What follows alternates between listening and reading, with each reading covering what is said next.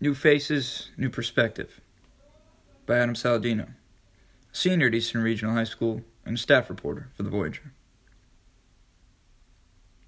As I look outside the window, there is a mist running slow. I see droplets of water bounce onto leaves like a child on a trampoline. I notice liquid lovers are tangoing on a distant outdoor table. I see bombs land across Berlin, crashing on my concrete street, each explosion leaving a ripple where it landed. This isn't the warm, sunny weather I've seen over the past week of quarantine, yet it's beautiful.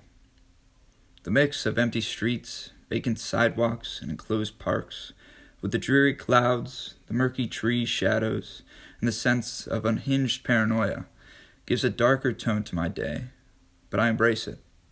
I love it. It is said God created the world in 7 days. Rewind that time and you'll begin the phase of online class and canceled mass.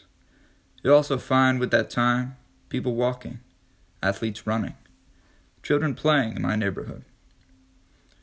Amongst the sun that is no more were faces I've never seen before. There were kids riding on scooters for the first time, a family in their yard I had not seen since they moved in some months ago. It was odd. It was weird. How all of a sudden so many new faces appeared. I guess they got sick of being cooped up inside all day. I turn my head once more, and the window reveals a downpour. I don't mind it one bit. As I sit and write, I look down, up, and all around.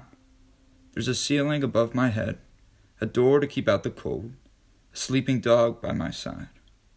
Although there is no sports or school or even a simple handshake from one man to another, I feel blessed to be where I am, happy and healthy.